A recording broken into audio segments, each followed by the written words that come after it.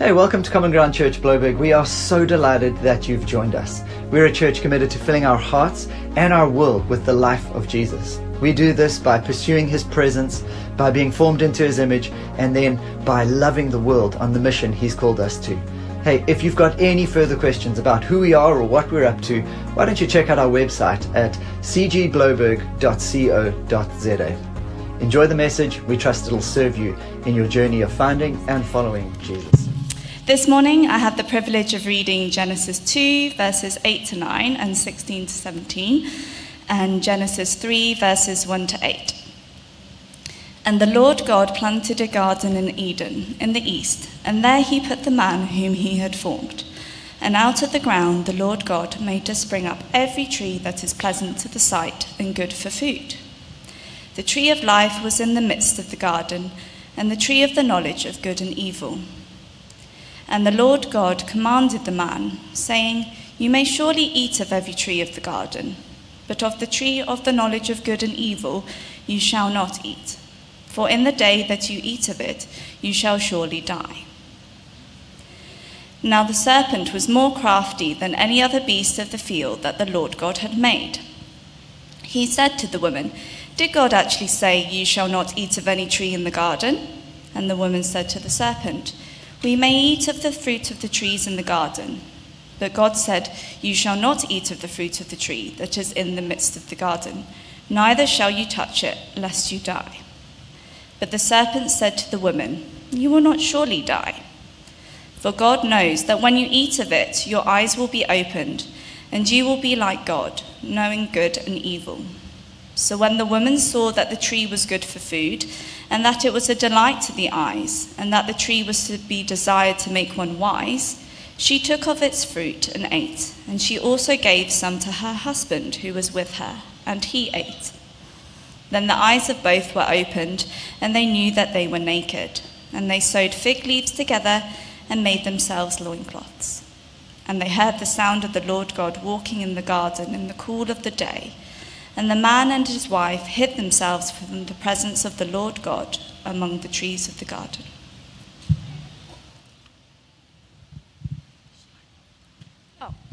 Thanks a lot, Helena. I love the reverse psychology. If you want to make men participate in a survey, just put a bunch of flowers. And I'm sure they will. Why don't we pray? Father, we thank you so much for the privilege of being in your presence. And in this time, as we turn to your word, I ask that God, as the prophet Isaiah speaks, lift up your eyes on high and see that God, by the empowering of your spirit, and in the light of your word, that you would cause the eyes of our hearts to look up on high and see you for who you are. Won't you do that, God, in your love and mercy? Do good to us in this time, we pray. Amen. So a couple of weeks ago, Jolene and I went on an aquatic adventure with our two boys to the aquarium at the waterfront. So picture this, right at the gates of the aquarium, two married accountants involved in what I shall call a spirited debate, debating about the crucial decision of whether to splurge on season tickets or to go for the classic one-off entry. Never mind two very impatient young boys kicking at our heels as we got deep into it, debating the pros and cons and even doing permutations about how many weekends in a year that we could actually use these tickets. Never mind the existential question of what happens on those precious weekends that I get to be away on business. So do I get in on that deal, or is this just for Joe and the boys? Before you give up on us, we eventually sorted ourselves and got to go through the gates of the aquarium. What an epic experience. Kind of makes you forget about all those permutations about tickets, right?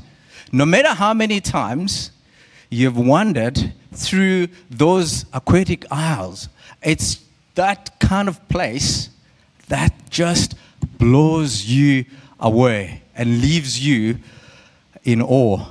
Even up to today, I can't get over the sight of this little blue tang fish and the radiance and the sharpness of its blue coat as it glides through the water. It's almost like you're seeing liquid sapphire. I have never been wowed by a little fish like I did on that day. Maybe you're hearing this and you're thinking to yourself, nah, aquariums, not my thing. What really gives me goosebumps, what really wows me is the miracle of birth. Holding this little life, it looks so fragile, yet so perfect. Or maybe it's the ice cool 50-meter penalty kick by Handre Pollard that gets us right into the Rugby World Cup finals with a 1-point margin. Or maybe for you, it's the sound of a perfect melody. Or if you're like Mike Isles, it might be the stillness of a night sky whilst you're away camping. Or even perhaps that fresh smell of a fresh brew of coffee. Whatever it is that wows you, whatever it is that fills you with maybe even tears and wonder. I wonder, as we see those things or as we experience those things, I wonder how many times you and I have stopped, paused, and ever thought, these things, they are but shafts of glory, as C.S. Lewis puts it. They point beyond themselves. They are meant to make us enjoy not only the object of glory, but the source of glory. That they were not just made to wow us, to fill us with wonder for the sake of it, but they are meant to point you and I to someone greater, to someone wondrous, to someone more awesome, more satisfying, and worthy of worship. You might be sitting here this morning and maybe saying to yourself,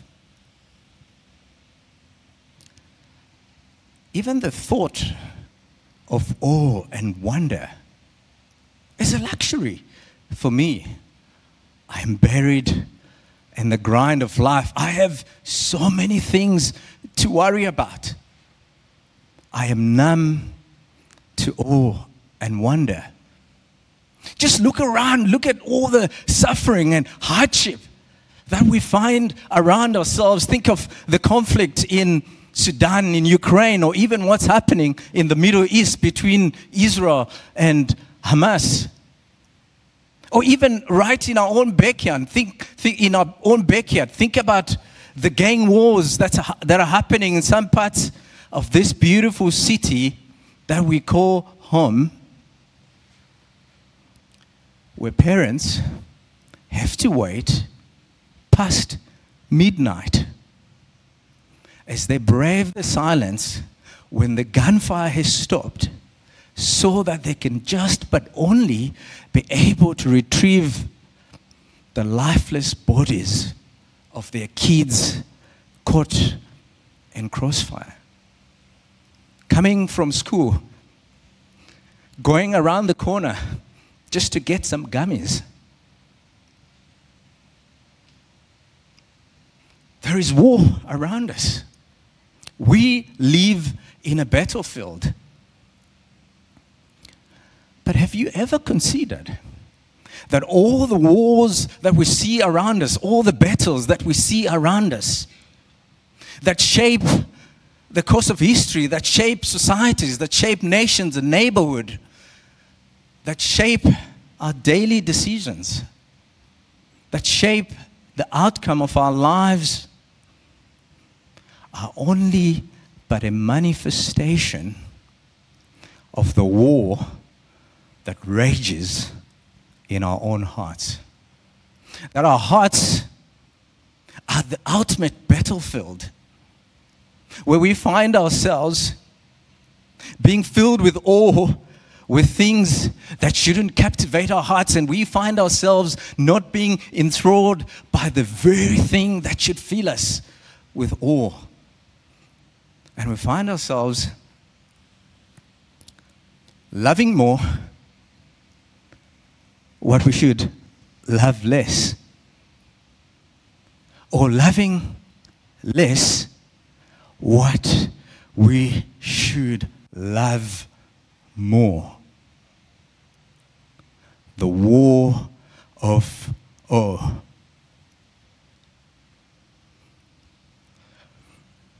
This morning, as we turn to our main text, we find a more clearer and more helpful picture of when this war started right at the beginning of creation in the Garden of Eden.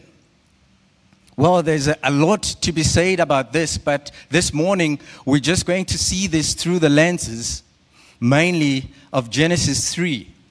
But before we peel the layers, what is the root of this emotion?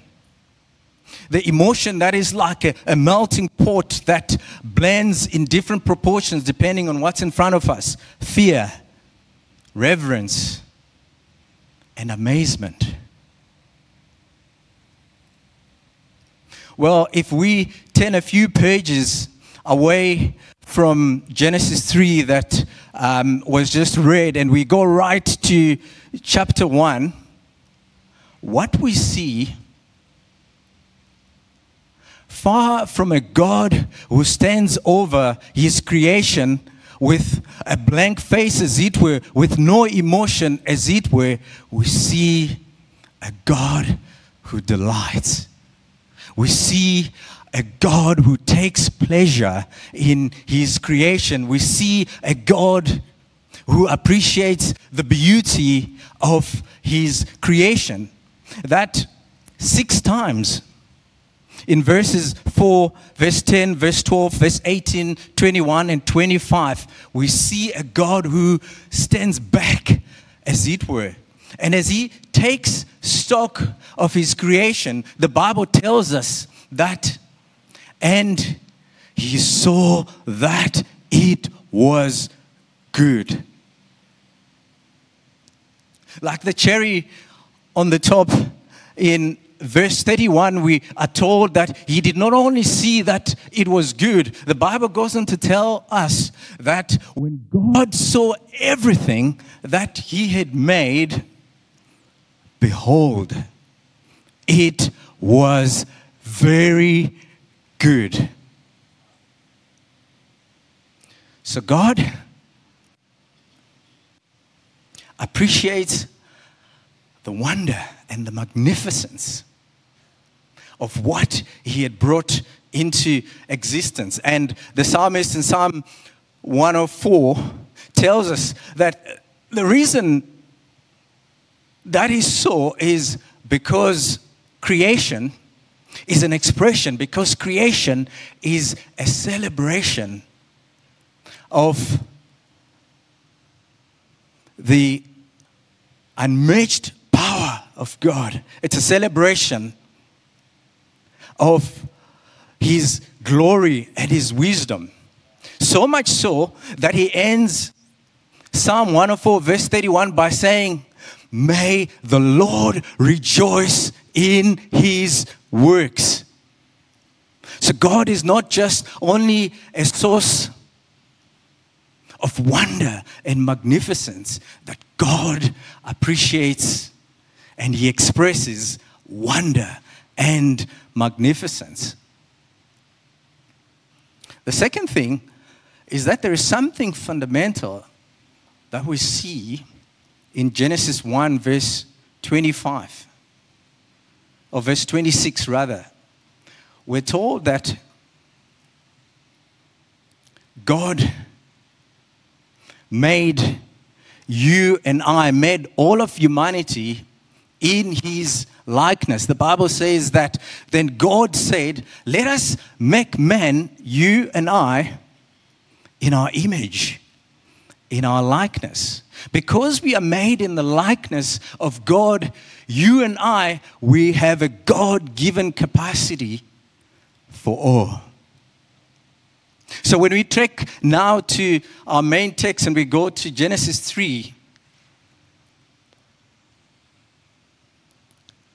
Eve, no matter the half-truths and the full lies that the serpent whispered in Eve's ear, she on her own had the capacity to be awestruck.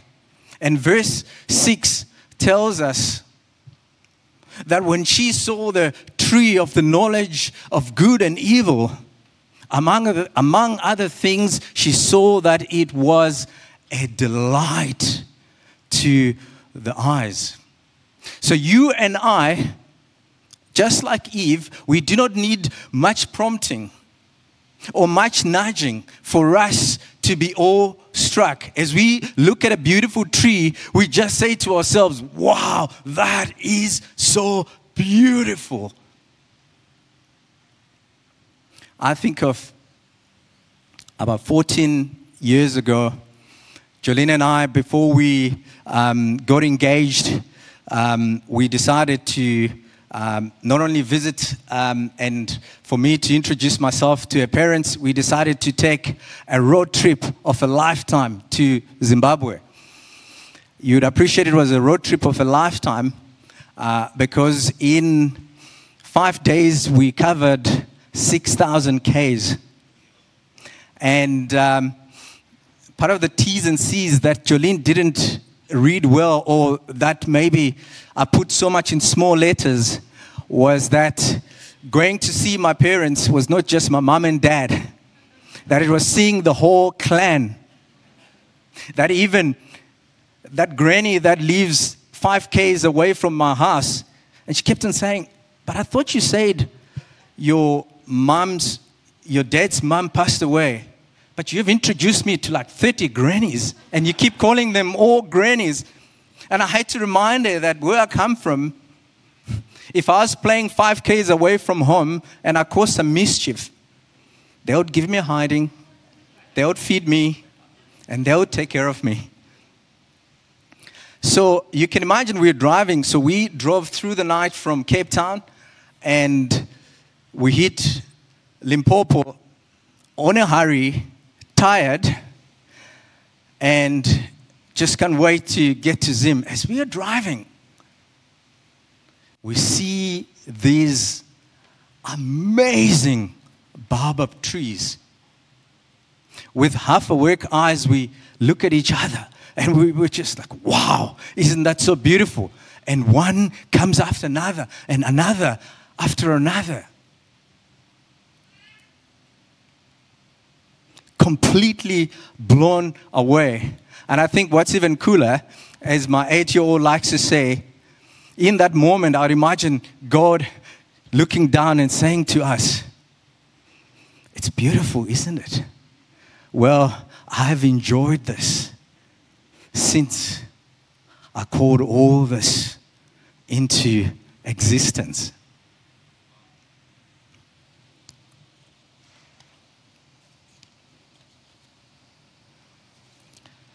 But as you go through Genesis 3, it kind of poses the question, doesn't it? Why would God make this tree of the knowledge of good and evil to be also beautiful, to be also awesome? Is there some cruel trick that God would make this tree and say, don't even dare touch it. Genesis 2, verse 16 to 17. You shall not eat of the tree of the knowledge of good and evil. In that day that you eat of it, you shall surely die, declares the Lord. What is happening here? Why would God do that? I think at a deeper level, far from the tree of the knowledge of good and evil being this spellbinding, oversized weed that ruins everything for all of us, I think in God's wisdom, it was an opportunity. What do you mean? I think by Eve and Adam refusing to eat of this tree was an opportunity to express fear and reverence and wonder to God as the only one who's truly worthy of fear and reverence and wonder. That no matter how everything else looks so beautiful, only Him is worthy of ultimate wonder. So instead of Eve standing back, as it were, and saying to the serpent, who could make a tree like that? Surely he is more desirable than any other desirable thing. Surely he is more beautiful than any other beautiful tree. Eve chose the beauty of creation and all its promises over the beauty of the Creator. I wonder this morning for you, in this season of your life, what is the one thing of beauty, or two or three or more, that has taken the place of God in your heart? That perhaps you say to yourself, I will do anything in capital letters, if only I could have that. Well, I might have to maybe say a small little lie here and there. It's amazing how we size and color code sin depending on what's in front of us. Or maybe I might have to step a few toes. They will get over it. What is that one thing that you'd say, I've got to experience this? We only live once. If I don't have this, I will be a failure. Life will not be worthy living. I can't lose this. Nobody will love me. Nobody will respect me.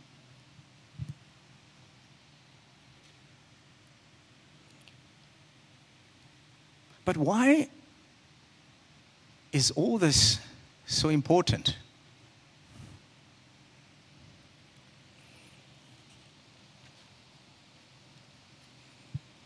If we trek along Genesis 3, we later on realize that far from the promise of being wise, far from the promise of being equal to God, even Adam's disordered awe awakens separation from God. It awakens death and despair. It awakens nakedness and shame. Augustine of Hippo, one of the most influential theologians of the early centuries, would write in AD 401 in his Confessions that wherever the soul of man turns, unless towards God, it cleaves to sorrow. Even though the things outside God and outside itself to which it cleaves may be things of beauty. Beloved of God, what captivates your heart, what enthralls you, will ultimately shape your life. If you are awed by the praise of others more than the affirmation of God, you will find yourself, your worth being shattered when people don't praise you enough. You might find yourself not being in the moment, not savoring moments or marking moments well, as Andy reminded us last week. Because you just want to take a selfie so that you can post on Facebook or Instagram. And when you have done that, you wait all day waiting for likes or comments. And we never get to really savor and enjoy moments in our lives.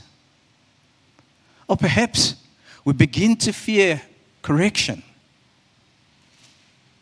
We begin to fear being vulnerable. And we find ourselves in relationships that are superficial, that are never really deep. Or perhaps if you are captivated by material things more than the satisfaction in God, you might find yourself stealing, envying others, getting into unnecessary debt.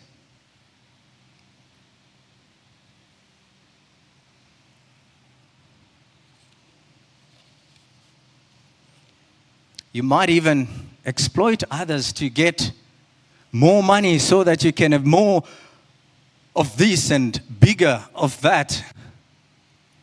I think of the story of a guy called Marcus Persson. Marcus Persson is the man who founded the game Minecraft. For the ungamified, Minecraft is simply a game that allows you to build your own empire. Sounds cool, doesn't it? With Lego-like blocks. But instead of fiddling with plastic blocks, you get to play with pixelated blocks on a computer screen or on a TV screen. A story is told that when Marcus sold Minecraft to Microsoft for 47 billion rand, one of the things that Marcus did was he went and he bought himself a big house. It's probably an understatement. He bought himself a mansion worth 1.3 billion rand. And he would go on to say, I have never felt so isolated in my life.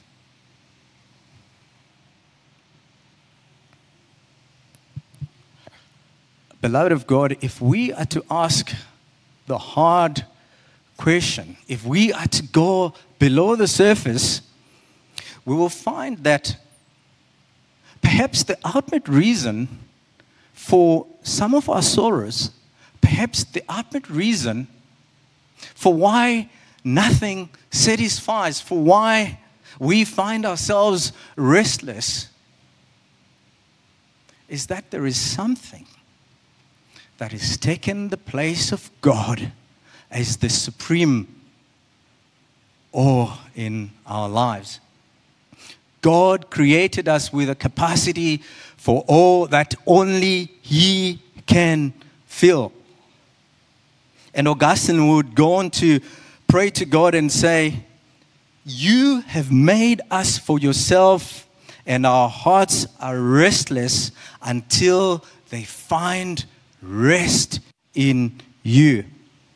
Augustine's words ring so true of what happens when we lose our wonder in God and we find ourselves wandering through life, perhaps without direction, perhaps without purpose and passion.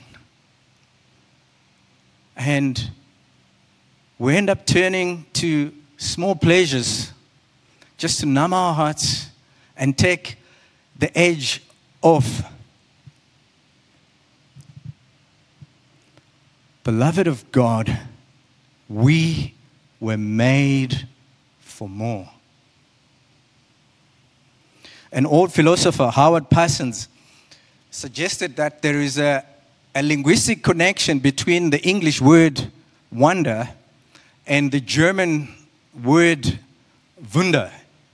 I don't know if I pronounce it correctly for the German-speaking people in our congregation. And Wunder simply means wound.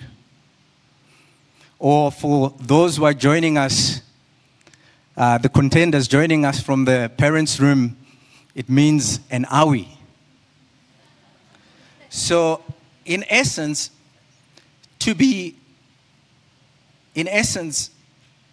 wonderstruck or to be filled with awe is, he goes on to say this, is to be wounded by the sword of the strange event, to be stabbed awake by the striking. Maybe to be wounded with wonder in God is what our numb hearts need. God, wound me with fear of you, or else I be wounded with fear of death, or else I be wounded with fear of man, or else I be wounded with the fear of what happens if I lose my job, what happens if my business fails. God, wound me with the fear of you, or else I be wounded with the fear of the future, or else I'll be wounded with the fear of the future of this country, or else I'll be wounded with the fear of the future of my kids. God, I fear you, but wound me with the right fear of you. Not fear of punishment, but the kind of fear that we see in the classic book, The Wind in the Willows, where we have these two characters, the mole and the rat. And when these two characters get to meet the animal's deity called God the Pan, and they see him playing his pipes, they are completely stunned. They're so much stunned that they are filled with fear.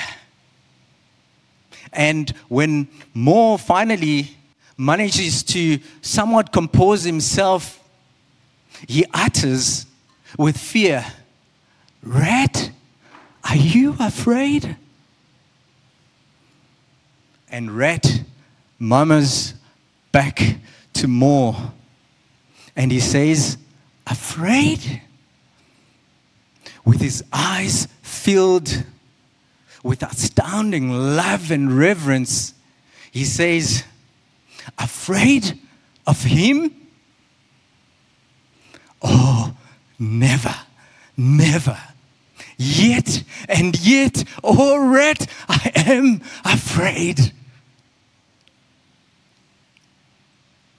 To tremble with love and reverence. To tremble with love and reverence before an awesome God who created incredible and amazing things, yet he stoops down to you and I and he says to us, you are loved, you are loved, you're accepted, you're accepted. Nothing will ever take my love for you that is in Christ Jesus. As I conclude, like even Adam, all of us will be wounded as we walk through this life. Wounded by fleeting pleasures, robbed of real awe, numbed from expecting more. Yet God, in His mercy and love, has provided a greater tree. A tree that is more beautiful, that its radiance is the exact representation of God's glory. Its fruit is life-giving. Its leaves cover nakedness and shame. And that greater tree is Jesus. The tree that Isaiah saw in Isaiah 11, and he writes, there shall come a time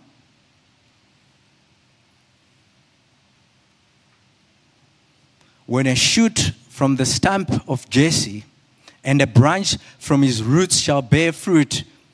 In verse 10, in that day, the root of Jesse shall stand as a signal for the peoples, of whom shall nations inquire, and his resting place shall be glorious. Part of verse 11, in that day, the Lord will extend his hand yet a second time. And that God says in Jesus, look unto me and be saved. All the nations, there is no other God, none else. Isaiah 45, verse 2. Beloved of God, experiencing the wonder of God in the greater tree, Jesus, has the power to resurrect our dead hearts, has the power to revive our numb hearts, has the power to redeem us from the wounds of life apart from God. I don't know about you. I want to be wounded by that tree. I'm going to ask the band to come up. Can I ask that we stand? And as the band comes up,